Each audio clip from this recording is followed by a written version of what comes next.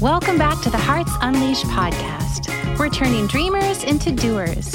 If you're ready to open your heart and take inspired action on your dreams, you are in the perfect place with wonderful people. Here's your host, dreamer, educator, and adventurer, Abigail Gazda. All right, Hearts, welcome to the Hearts Unleashed podcast, where we are turning dreamers into doers. We have a beautiful guest, a guest who's been a dear friend for many years, which, as I think about it, it's kind of surprising that I haven't had her on sooner, but I think the timing is absolutely perfect. Today, we have Sarah Wagle, who is the founder of Divinely You and the host of the Divinely You podcast. She's also a well-being leadership coach, also an accessibility tech consultant, an author, an artist, and a crafter. She values personal power and supporting her clients in accessing the personal authority of their physical, emotion, and spiritual well-being. As she continues to practice her own personal authority, she continues to learn and grow and evolve in what is required of her and her own self-care routines to continue to provide this work.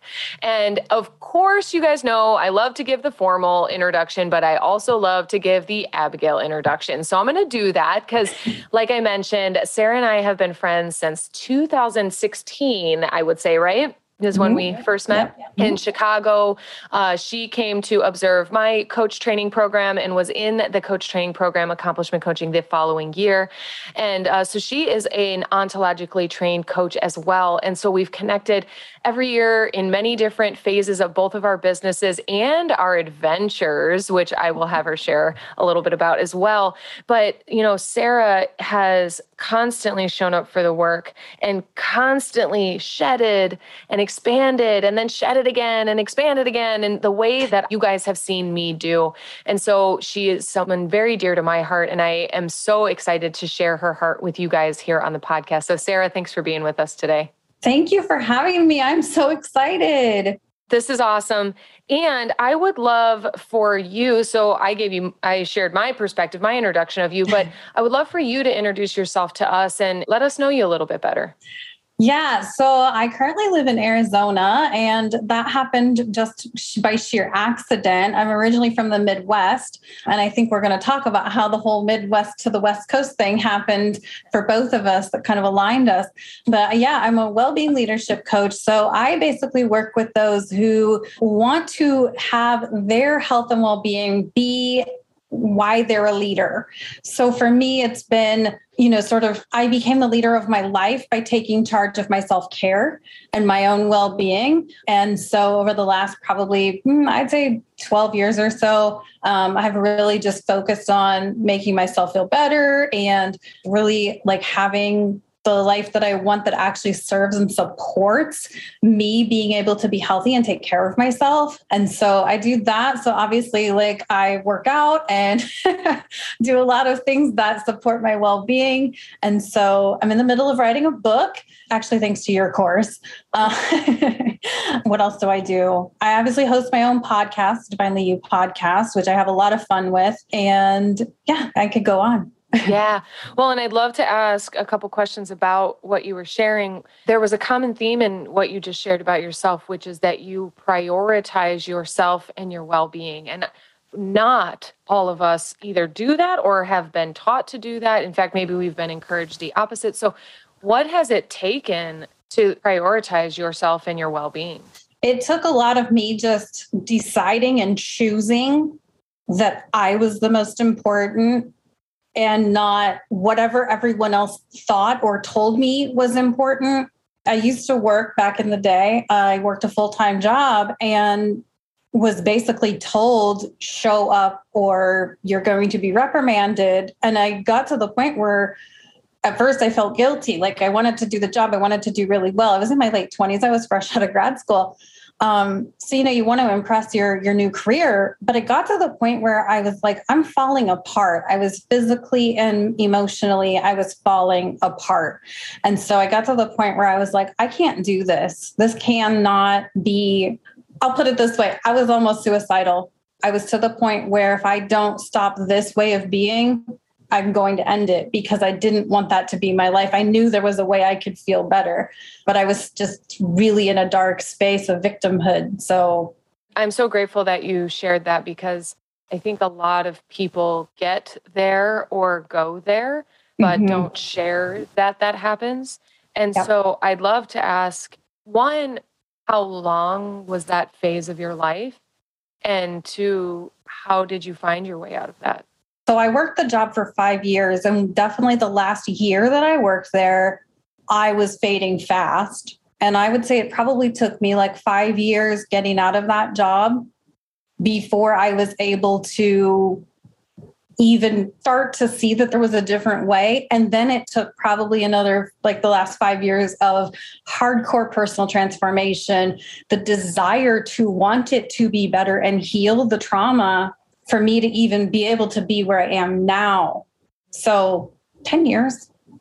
And what's it like to be on the other, because like, what's it like to be on the other side of that? But also, what would you tell someone? So I would say on the other side of it is empowerment, my own personal power to choose, personal authority to say how it will go for me. As you stated in my bio, physically, mentally, and spiritually, there are things that I now will just know. That's not how I just can't. Like I can't, that would sacrifice too much of this time that I need to take care of myself for me to commit to that thing, whether it's a person, another job, whatever it is. I have solid no. It's not aligning. It doesn't feel good. If it doesn't feel good in my body, it's probably not something that I'm going to participate in. And if I were going to talk to somebody who's in that space of like, this just sucks, and I feel like if this is how life is, I'm just going to end it. Reach out for support. Number one, that's always like number one. Like I've done this because I reached out to coaches, therapists. I've not done any of it alone. But also know that you're loved, know that you're cared for, and that there's a reason that you're here. I'm just thinking about what we were talking about before we started actually hit record, is like breaking up our victimhood, and without it being a negative connotation, that being in that space is also being in your victimhood. It's not meant as a wrong or bad or insult. It's that you are wrapped up in life being done to you, that you have a lack of control in that area. And so I just wonder, like, what did you have to give up in order to get out of that space? I would say I had to give up my attachment to the label of depression. I'll say there's plenty of people who have legit depression who do need medical support. Like I want to put that out there so that people know. But I also think that we get super attached to labels, and then we kind of, like, I just saw myself like, I have to stay in bed. I have depression. I can't get out of bed. I can't do these things because I have depression. Like I labeled that for myself, and that held me in that space because it was kind of, I want to say it was my excuse, like, because I didn't know any different way. I knew I had depression, so I held on to that. So valuable that you're sharing that. And I love that you use the label. And then in the work that we get to do, a lot of people then identify, it becomes their identity that I am depressed. Not I have depression, because when you have something, you can not have it, right? Correct. But if you identify, if it is you and you are it, then then that might be the only thing that you consider yourself. Correct. Right? That's all that's possible for you.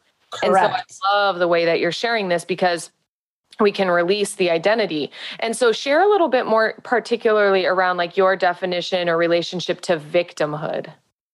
So I felt that when I was a victim, I would call myself a power victim, because I was so victim, I didn't even know how victim I was.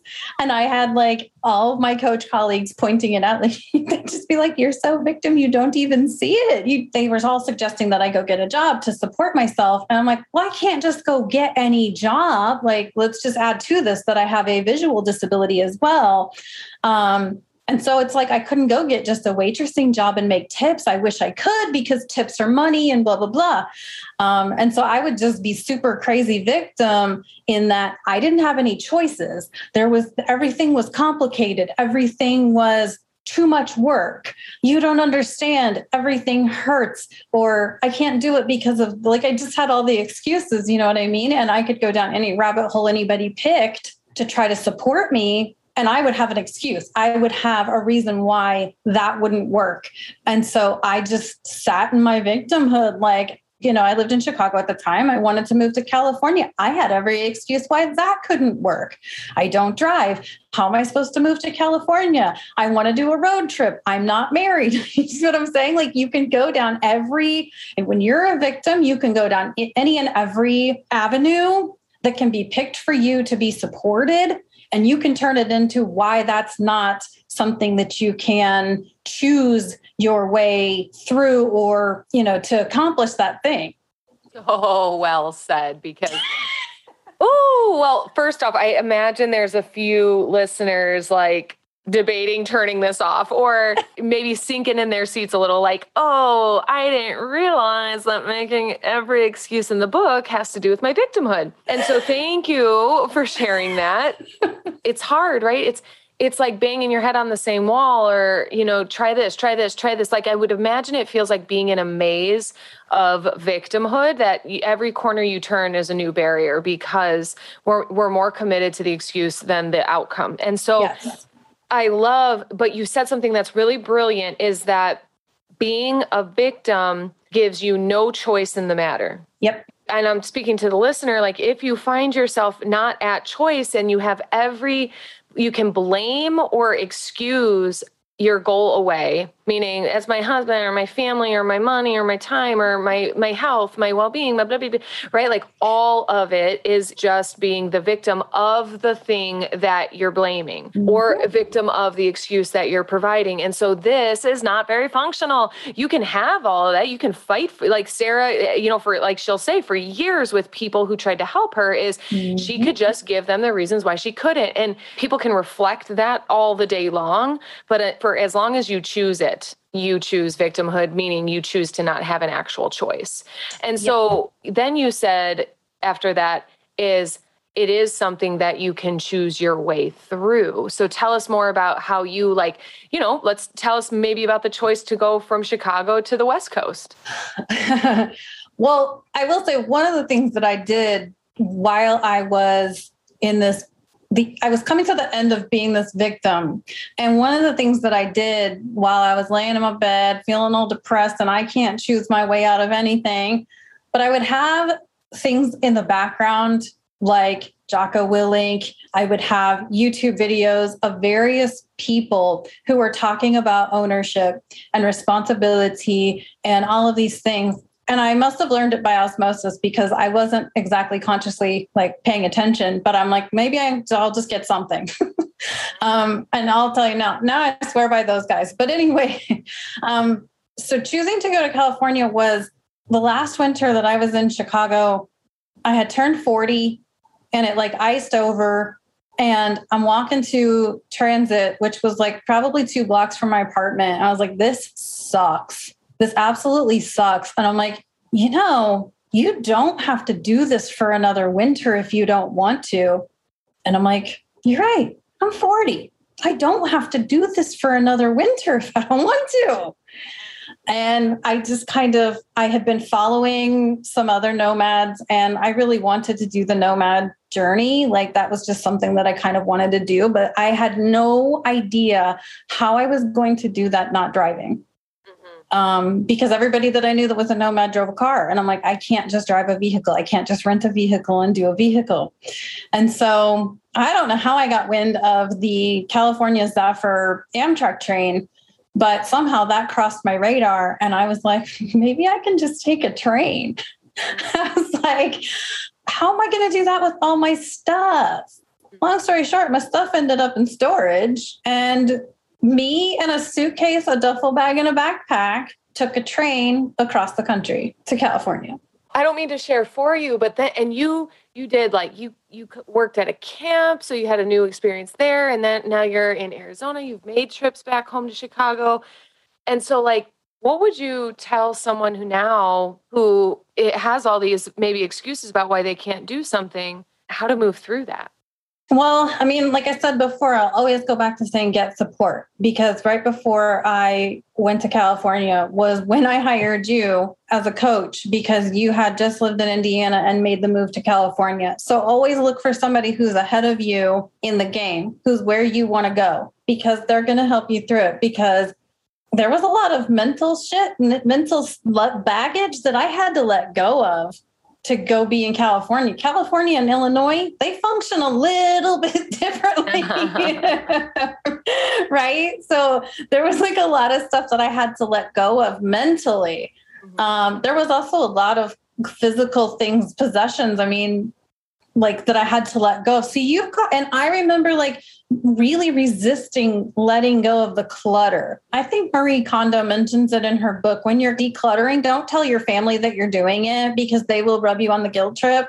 I didn't tell my family until after the fact, and it really upset them. But I was like, I had to let it go so I could move forward with my life. You literally just have to keep choosing. And sometimes it's like baby steps, day by day by day. You're taking one little choice. You're going to choose that you want this coffee this specific way, and you're not going to apologize for wanting almond milk instead of soy milk. Like, make it so simple, like so small that it's attainable, and be unapologetic about it. And like the more these things kind of got into my brain space of like, I don't need to apologize for wanting to go to California, for wanting to release that old me to move on to this next version of me, whatever the hell that was, because I didn't know at the time that Arizona was even in the picture. And I also always knew that I just wanted to feel better. Like, all of this has always been because I wanted to feel better. I wanted the depression to be more manageable.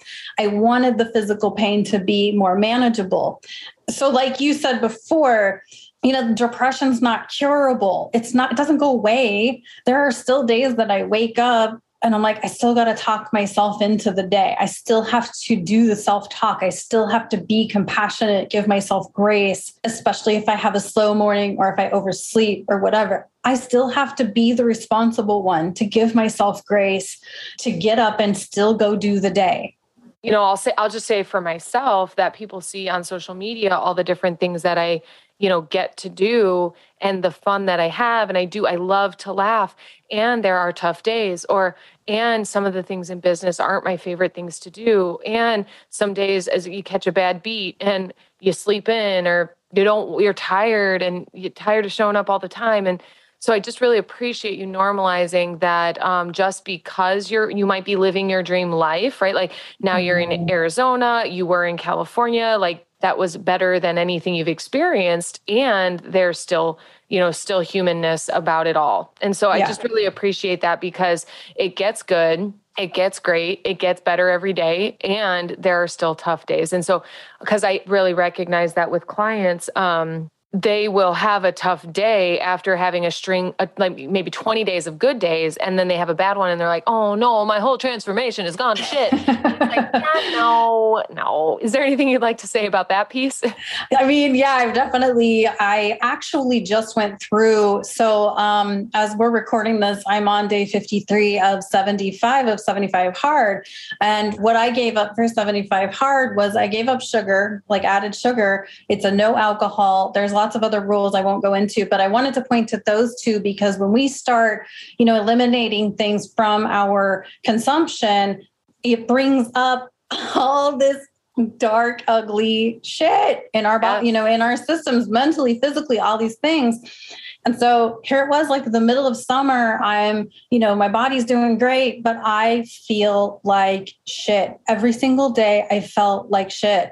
I felt worthless. My business was stalling out, and I was like, I don't even know anymore. And I was like racking my brain, and I'm barely getting through the days, crying to my coaches, like, I don't even know what to do anymore. I should just quit everything. This is 2021. This is after 5-6 years of transformation. And I have like a good solid month and a half of just down in the dumps crap that I'm finally finding my way out of. But it was just, I can't even tell you, but it felt like a different level this time. But it's just a matter of consistently showing up and doing the work all the time to get to the point where you can have a month and a half like that, feeling like crap, but still knowing that you're empowered, you're a gift, you're powerful, you're doing good things in the world, and it's okay to go through this piece, because this has to come up and out of your system to continue to heal and continue the transformation process. I love that you said that, because as I said basically in your introduction is like, I've known her for 5 years, but I don't know why I haven't had on the podcast sooner. Well, I feel like that answer was exactly why, because I just love where you're sharing from is like, you can be down and up at the same time, or like those can coexist. And so I'm so grateful, because I know there's a lot of men and women who are out there really committed to living their best life and moving through some challenging times or some darkness, right? Like particularly. Yeah. I was just going to say, I think it started to really hit me about 2 weeks into 75 Hard that was when it really started to hit hard, that I was feeling really crappy. And I'm like, and I think I said it to you, I probably said it to other coaches too. Like, I can remember a time where that would have knocked me out of the game. I would have said, done with it. No, I'm not going to do this. I'm going to go back to eating sugar and drinking alcohol. And there was something in me that kept saying, no, there's a reason why you need to not have the escapisms right now, because you need to experience whatever's coming through your system and get it out of you so you can level up. And it sucked because I really wanted the comfort, but but you got to get really uncomfortable. Yeah, agreed. Well, and so speaking of uncomfortable, because I know we're talking about, breaking up that victimhood, but you've gone outside of your comfort zone, and you have started a business. You have Divinely You have the Divinely You podcast, you have Divinely You coaching. Tell us a little bit about the work that you do with clients and in the world. So I really like to empower my clients to really see their power, right? Because that's where a lot of this shift was for me, was like really seeing my power and acknowledging my personal authority, right? So I really want to empower others to see that they have the authority for themselves to know and control or choose, their physical situation, their physical health. There we go. That they can control their mental health and that they can control their spiritual health. So obviously, I do fitness. I do a lot of fitness things. I've done a lot of mental things, from depression, whatever. And then I tapped into the physical or the spiritual. I studied Reiki. I study astrology. The more I've grown into all three and, just given the attention to all three, the more that I've seen that when all of us tap into all three and we work to kind of heal all three and own them, the transformation is sort of available, like almost opens up for us. And so I really like to work with people on that personal authority. I have episodes on my podcast about it. I want to talk about it more. So thank you, because I think it's that important, especially right now, like just being able to say how it goes for you, how you want to be about those three areas, your physical health, your mental health, and your spiritual health. Beautiful, beautiful. I just think what you've shared throughout this podcast has been a testimony to those three things, because there's balance, there's awareness, there's regulation, and continuation is what I want to call it, because the fact that you just keep showing up beyond any breakdown is really so brilliant, and it's so human. So just thank you for the authenticity. And then I really wanted to highlight also that you are an accessibility consultant, and that you shared in this episode that you have a disability. And I'd love for you to kind of like talk to us about your experience, and then talk to us like what you do as a visibility consultant. Sure. And I have like a million questions, but I'll let you go there because I can pile on. I have a million things to say. So, yes. So I am legally blind, have been my entire life. So what vision that I have, I don't know any better or any worse. So what I want to say to that is, like, when someone asks me, like, how much can you see? I don't know. I don't have anything to compare that to. Yeah. What I will say is that as somebody who has low vision, and I've worked in the blindness and low vision community a good chunk of my life, is it's actually easier if you're totally blind than if you have low vision, because at least if you're totally blind, you're blind. You see nothing. It's easy. When I say I'm low vision, and there's like questions. And I'm like, I can't answer your questions. I don't know. So there's that. And then what I will say about, I think I'll just shift it right into like the accessibility with regard to technology, in that I kind of want to back up. I want to say with regard to the trip and traveling, the train trip, both to California, and then I traveled train back from California back to Chicago, was breathtaking. Like, I'm an amateur photographer.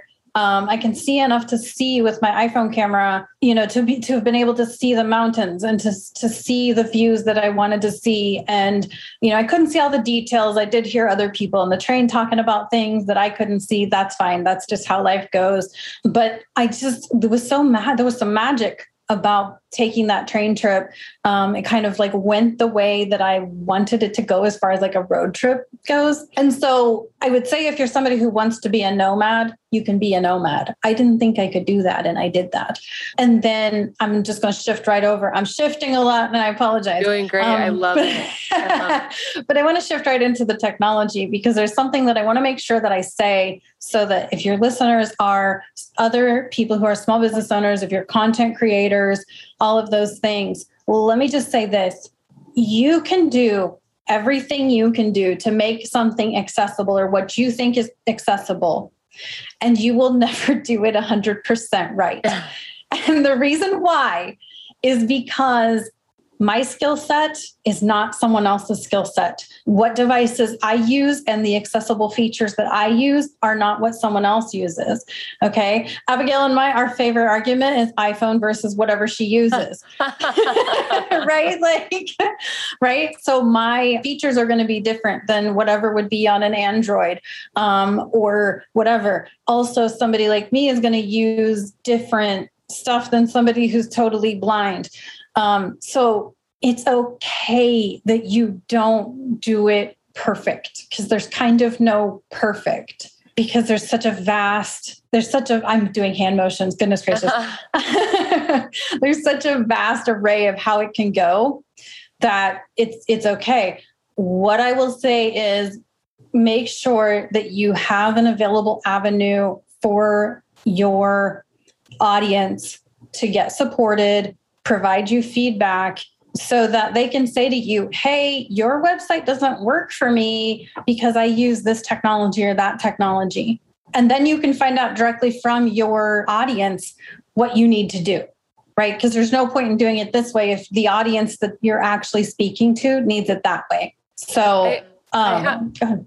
I'm sorry, I didn't mean to cut you off. I have a question about inclusion specifically, because I think that, let's say we're a content creator or a small business owner, or we're just like a human in the world, right? Like it's nice to be inclusive. It's nice to not exclude people. And so I think that if anybody could be better educated around this subject by including the blind, because I want to use like specifics, because I think of like specifically in a social media world, you and I have had lots of these conversations, but I think of someone who's completely blind and might watch my YouTube video and it's all imagery. Yeah. Right? And words on the screen. Or what I learned, what you shared is like a PDF. No. Like a graphic, a Canva graphic that your screen reader wouldn't read you the words in my graphic. Therefore, you're missing certain information. So I just find it so fascinating about how to be inclusive. And I would just love if you have anything to share with our audience who's committed to inclusivity. Well, and I will say that, these sources are supposed to provide audio description, but it's not easy. What I will say is, if you're going to have a video that's going to have like pictures with letters, words on the screen, have a voice in the background saying what it is, or have it in your description below your video. Same thing for an Instagram infographic or whatever, have it in your description. There's ways that you can do like alt text for screen reader, but let's face it, what's the percentage of people on Instagram that would actually use a screen reader to use Instagram? Instagram is a visual platform. But I use it and I love it. But I do ask content creators when they post an image of text, can you please say what this is? And I often get their fans responding, actually commenting back with the whole description of what the image of text is. That's fantastic, right? Yeah. So it's things like that. You do post an image of text, just plop it in your caption, what the text is of the thing. And also just be open. If somebody contacts you like, hey, you posted something and I really want the information. Can you please like type that out for me? Because maybe it just needs to be done in a DM or something like that. There's like a million ways this can go. But as the world gets to be more visual, and I've definitely noticed it within the last like 18 months or 2 years, because of censorship and whatever else is going on, that we're posting images of text because that's less likely to be a problem. So, but the problem is that you're excluding a blind person who doesn't know what that is. So there's that to consider too. I am really appreciating the captions for the deaf and hard of hearing that have become available for reels and stories and things like that. That's just super cool that that's easily available.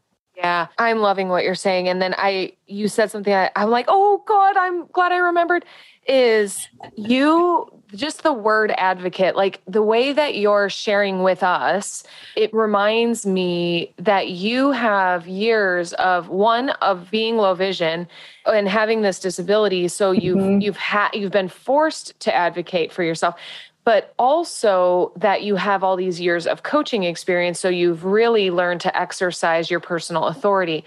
And so, because when you're saying you reaching out, giving a company feedback, sending a DM, asking for something to be read to you or shared with you, there are millions of people, and they may not even have a disability, who will not speak up to ask for support and clarity. What do you have to say about that? Yeah. Thank you for bringing that up, because that's the other thing I said at the beginning of this part of the conversation. Like, you don't know someone else's skill set, right? Like, obviously my skill set's pretty intense because I do this crap, but there's somebody else who doesn't A, have the skill set, and B, they don't want to, they don't know how to. If they do ask for support, they're going to be like pissy or like super angry, frustrated because they don't have like that emotional intelligence to manage it. I guarantee you I've gotten pissed at you and then I've taken my deep breaths and I'm like, okay, let me email this company and be like, blah, blah, blah, blah, blah, right? Like, because if I go at every company, like, rah, yelling, it is not going to get me very far. But there is a moment of frustration because I want your content.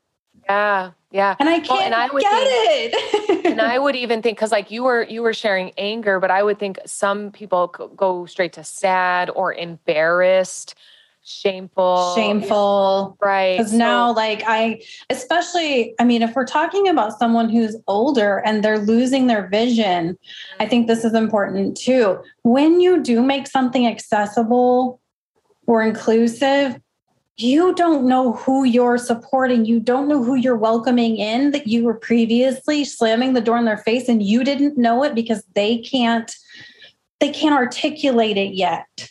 Right? Because they haven't healed whatever for their, grief through their process of becoming disabled. Yes. Thank you for saying so.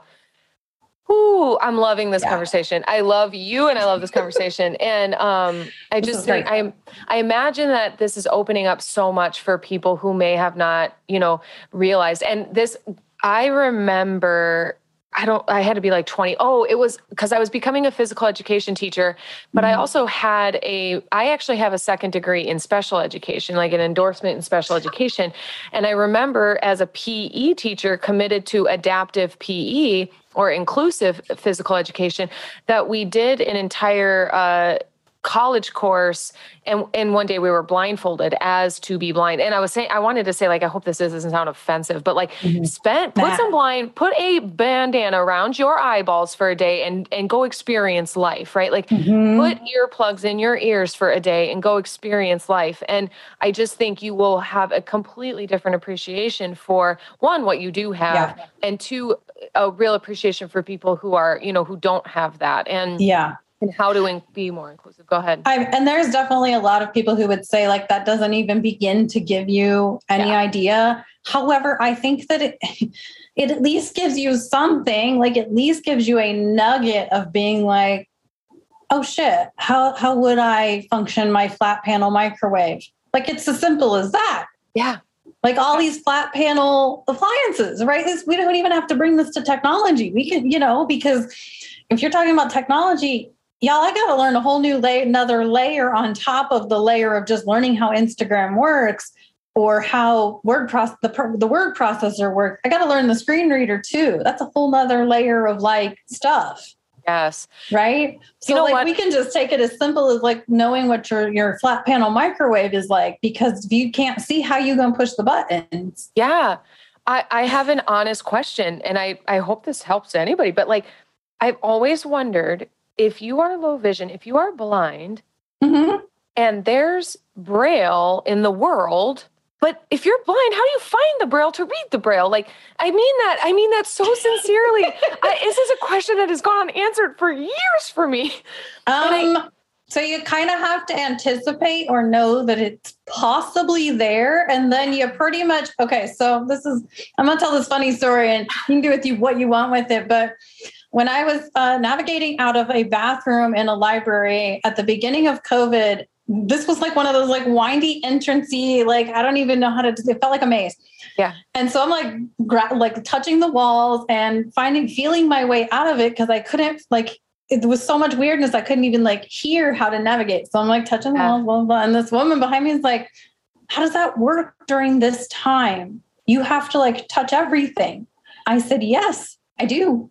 And that's the thing. I have to touch everything. So Braille can be on the walls. It can be way up over my head because I'm short. Yep. Or maybe there's like a sign on a door on like a bathroom door, but the Braille sign is like off to the side, but I have no idea because I've only hit the door. Yeah. Why would I even think so some of it doesn't make sense to me. Yeah, well, that's seriously what I've wondered. Because obviously I've got my sight. So when I'm looking at a sign and I can see the Braille, I spot it quite frequently, but I'm just like, when would I think I should put my hand there? That's exactly what kind of, as I've just always wondered that. So thank you for sort of answering. There's no real easy way of knowing. You kind of just have to touch the wall, touch the door, touch the elevator. You just got to feel it out. And if it's there, great. If it's not, okay. How do I know this is the women's bathroom? And hope and pray. I know. Well, this has been awesome. And thank you for helping us navigate some of this conversation. For sure. Thank you so much for this. This was fun. Well, and so if someone is interested in working on that personal authority, or maybe they're committed to the accessibility in their company or in their content, where could they contact you? And so you can always find me on Instagram. I happen to be there a lot. And my handle there is Sarah, Sara, Divinely You, all one word, no underscores. So Sarah, Divinely You. You can always find me at my email, which is sewcoaching@gmail.com. Then there's my Facebook, Divinely You Sarah Waggle. My name is Sarah Waggle. I am not hard to find. I promise you. I think I'm the only one on the planet, which is completely amazing. But yeah, anyway. That's perfect. And it's Sarah with no H, I will say. And Correct. then I will also, all of the links will be in the show notes. So be sure to head to heartsunleashed.com. You can check on the blog and the search by title page for Sarah's episode. But Sarah, I love you so much. And I'm so grateful that you shared all. I feel like we covered a wide variety of topics. We did. Thank you so much, Abigail. This was fantastic. Yes. And I'd love to just acknowledge the heart that you have, the fire, the passion, the vigor, and just the spark that you bring to the world. Thank you. I appreciate that. And Hearts, thank you for bringing your whole heart today. I hope you got what you needed. I hope you got something you didn't know you needed today. So thanks for tuning into the Hearts Unleashed podcast, where we are turning dreamers into doers. We love you. Thanks for tuning in to the Hearts Unleashed podcast. We hope you found all the inspiration that you needed today and that you use it to take the next inspired action on your dreams. If you love the show, share it with a friend. We love spreading the love. For more information, to listen to more episodes, or to shop Hearts Unleashed, visit us at heartsunleashed.com. See you next time, Hearts.